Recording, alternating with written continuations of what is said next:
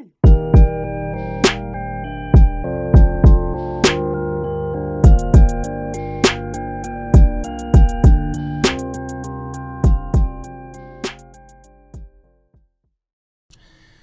Monday and welcome to the Between the Dream podcast. I'm your host, Richard Taylor Jr., reporting to you live from the Workhorse HQ in Edmonds, Washington. So excited to be home and so excited to be back with you all on a consistent basis. Y'all, we did it. Knocked out a full tour in about a month, and I'm excited just to be back in the space to come and bring you all some much needed messages as we approach the second half of the holiday season. So with that being said, I got a great conversation lined up today. But before I get there, I want to first say thank you to all of our new listeners, whether this is your first time or one of your few first times listening in. Thank you so much for taking the time to tune in to the Between the Dream podcast. And of course, if you are a returning listener to my dream team, thank you all so much as well for your continued love and support with the podcast.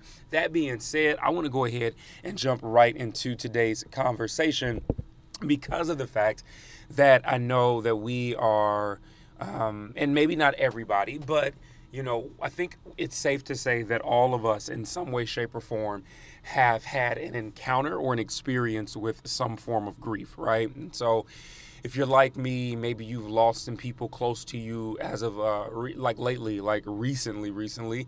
or maybe you lost people in the past that were not only meaningful to you, but that really played a huge part in your life, and you don't have them anymore in this space. And so because of that, you could be struggling when it comes to this time of the year. Maybe you lost them at this time of the year, or maybe you had special experiences with them during this time of the year.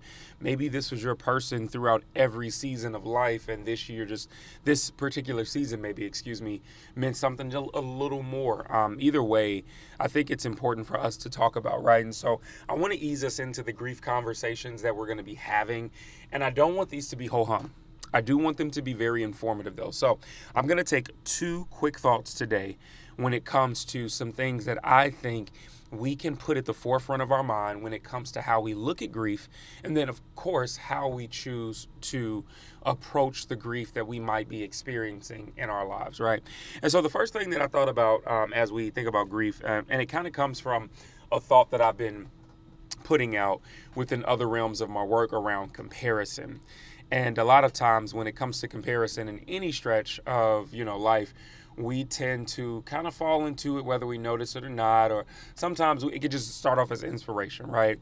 Usually when I'm working with groups, I always talk to them about this idea that inspiration can sometimes transform or teeter the fine line into idolization.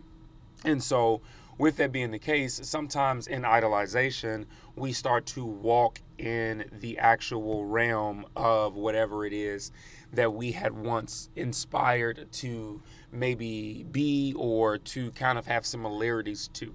So I think that this is important because what tends to happen is that in comparison, specifically having to deal with grief, one of the things that we don't always realize is that it can cause us to start beating ourselves up and to start coming down on ourselves in a harder manner because we look at ourselves and say, hey, I'm not dealing with grief, or I'm not coping or handling it the way that maybe a friend of mine did when they lost somebody, or when they lost a job, or when the season changed, or when the relationship changed, whatever it might be. I really want to encourage you all with this thought that just because of the fact that you see somebody else dealing with grief in a particular way doesn't mean that you have to. And this is why we've got to remember that when we talk about grief in its own right, in its own form, is very unique. Grief, my friends, is unique. And that is the first point that I want to leave you all with today, right?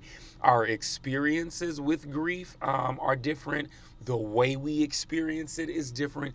The way we receive what we have experienced during that time is completely different, right?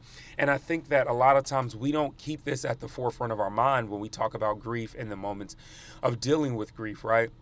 And so what tends to happen is that not only is the experience that led to grief different and unique from everybody else's, but I think too, when we talk about maybe the day ahead, right? The day ahead when it comes to having to get up and go to work or just try and do life or figure out how to do life for that day, each one of those days moving forward is unique. Some days it will be amazing. Some days it might not be as amazing. I think sometimes we even have expectations that it might be bad and then it doesn't turn out to be bad. Sometimes we have expectations that it'll be good and maybe it doesn't turn out to be as good. The point that I'm making is that there is such a unique trait about how our days are as we go through the ebbs and flows of life with grief in any form. And so I want to encourage you all that because of the fact that grief is so unique, can we take some time not to compare our process and our journey in dealing with grief and how we look at it and how we judge ourselves and how we come down on ourselves and beat ourselves up, which actually leads me to the second and final point that I want you all to take away today in this conversation. And that is that I think in grief, I want to encourage us just from a very simple, like practical, I can start doing this today if I make the decision to, is to make time for self-care and to make time to feel your feelings, right? A lot of times we do not do this enough. And it's crazy coming back off of this 7-city tour with colleges and high schools and different, nonprofits and small groups, big groups, everything in between. One of the common themes that I got a chance to witness during like Q&A and conversations with these groups, a lot of it had to do with the idea of self-care. And in the self-care conversation, a lot of people talked about how they stopped taking care of themselves because maybe they felt hopeless, right? Or maybe they were feeling like, what's the point? What's the use? I was doing all of this before and it still led me to this place. I was taking care of myself before and I still had to deal with trauma, not realizing that self-care was actually a good ground of practice, kind of helping to lead you up to where you're going to be and what you're going to be able to do when hard times come, right? So we got to make time for self-care, but I really want to dive into this concept of making time to feel your feelings. A lot of times, fight or flight, I talk about this in the 31 Days of Power book, fight or flight feelings can start to settle in, and when they do, sometimes they settle in and we do not take the opportunity to face whatever it is that we are experiencing in that moment as we are looking at the trauma or maybe the aftermath of it, right? What we tend to do sometimes, a lot of times, if we can be honest, is we run away. We run away from the very thing that we need to be able to stand face to face with so that we can gain closure, so that we can gain understanding, and so that we can start some sort of journey and process into the healing and the overcoming aspect of it, right? And so I want to just encourage you all to acknowledge the moments where you need time or the moments where you need space for the feelings that might be there, and then also the feelings that might not be there yet, right? Like sometimes when it comes to grief, like the thoughts, the ideas, the feelings can hit us in a moment, right? And as they hit us in that moment, that was not what we would consider likely time or likely moment. It was literally random out of nowhere, but boom, it happened, right?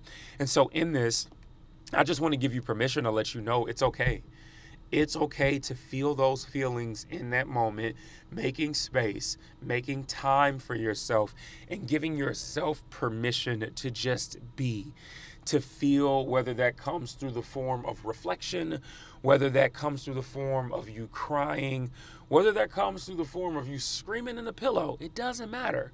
I need for you all to understand that in those moments, you've got to be able to get it out. Now, as a small little bit of help here, and I think this is really important, I'm never going to tell you how to grieve. But if I could give any thought on, hey, let's stay on the side of, err on the side of caution, it would be this. Let's make sure that whatever forms or habits that we tend to embrace or pick up during the times of grieving, that they are productive. productive. That's all I'm asking. And the reason why I say this is because sometimes when we grieve, it's very easy to cope with fun things. But sometimes fun things in the coping can actually lead to bad habits. It can lead to addictions. It can lead to other doorways that did not need to be open. And now that they are, we've got to figure out how to deal with them as well. And now we're taking on more issues that we've got to heal from, while also still being unhealed from the grief, from the trauma of that grief, from those feelings. So let's just make sure that we're being cautious with that, right? And here's this.